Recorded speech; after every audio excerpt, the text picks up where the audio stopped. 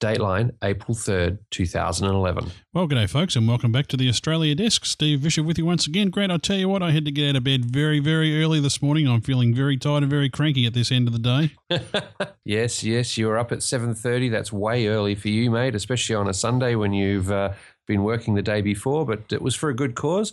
We went on with Steve Tupper and a bunch of other podcasters and did the Not at Sun and Fun show for a couple of hours on Sun and Fun Radio. Yeah, it was good fun. In fact, it was funny because we did that last year on Sun and Fun Radio and it went for about 20 minutes. I was here in the studio, but you were, of course, this time last year over in the jungles somewhere in Asia, I think, somewhere. So that was Indonesia, yeah. Yeah, Indonesia. So that's that was a little bit of a kludge to get that together. But this time it went for 2 hours. So good fun, good conversation. It's always good to talk with the great man himself, Mr. Tupper. Don't tell anyone I said that, though. Yeah, no, it was an awesome time. We had a blast. Well, Grant, speaking of other exciting things, we've also had a blast this week. We've been out down at Point Cook celebrating or helping to celebrate the Royal Australian Air Force's 90th birthday. That's right. 90 years ago on Thursday last week, the Royal Australian Air Force was born as the Australian Flying Corps at Point Cook Airstrip. Point Cook, just across the bay from where we are, is the oldest continuously serving military airstrip in the world. Not just Australia, but the world. Yeah, it's still operating, although these days basically it houses the Australians Air Force Museum, and that's about it really. They used to do a lot of officer training there, and in fact one FTS, the initial flight training school there for RAF pilots, used to be there, but of course a lot of the flight screening now is done by BAE Systems up there in Tamworth in New South Wales, and once the pilots get to the RAF, they do that over in Pearce, their initial training, which is in Perth. There still are quite a number of barracks, and I think there's a few other operations go there, and Laverton just up the road may not have an airstrip anymore, but it still does a lot of logistics and so on. So Point Cook's still going. It's primarily the museum, but there's still stuff going there. But I thought one of the fun parts was when we met up with Cole and managed to have a quick chat with him. It's always nice to find somebody that's actually older than Rob Mark. Insert sound effect here. Woohoo! Absolutely. Here's Cole Griffin. Now, Cole is still flying. He's still got a pilot's licence, and he came in amongst a formation of Yak 52s, which was quite spectacular in itself, and he's still got a pilot's licence. So we had a bit of a chat to Cole. He's feeling quite the celebrity this day. I joined the RAF in 1941, and I did my training here in Australia, went to England. I flew the Mosquito for 650 hours. And when I returned from the war, without a scratch, I got by. I was one of the fortunate people. I joined Australian National Airways, the Holliman Group, Yes. and which was eventually taken over by Reg Ansett. Yes, mate, and of course Ansett, that went on to become Ansett Airlines, which sadly disappeared from our skies on September 12th, 2001. But it was interesting to have a talk there to Cole about some of the many different aircraft types that he'd flown over his career. He said he had to retire at 60.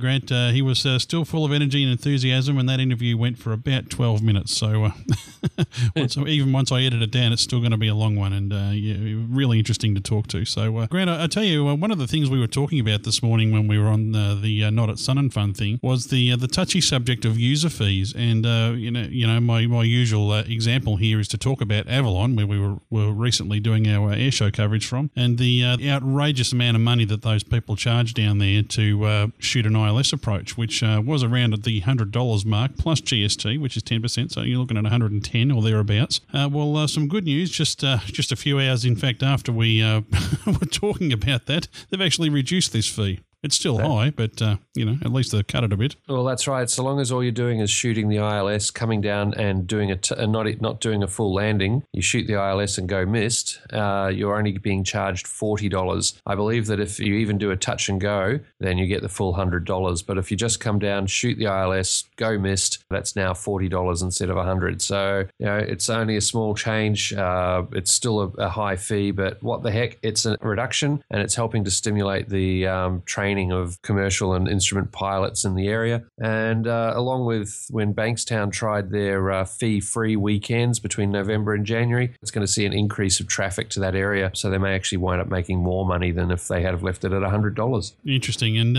I make the point to our American listeners, particularly those of you who are members of the GA community who are constantly fighting the good fight against proposals from the FAA to introduce user fees. Well, just have a look at what happens down here, guys, and you really want to fight it because it is incredibly expensive to fly and to land and to train down here because of these ridiculous fees. It really does make it hard to go and stay current shooting ILSs. It's just another cost, and unfortunately, it's keeping a lot of people away from aviation. Yeah, as soon as you just want to start getting serious and doing instruments and commercial and things like that, just the price goes through the roof. Yep, do what I do, folks. Go overseas. Take your business overseas, if you can afford to do so. Anyway, well, now that I've been up there on the soapbox, Grant, up on the lofty heights of my rather tall soapbox, I'll climb down now and let's have a bit of a talk about April Fool's Day hijinks. I believe you might have got suckered into something, mate.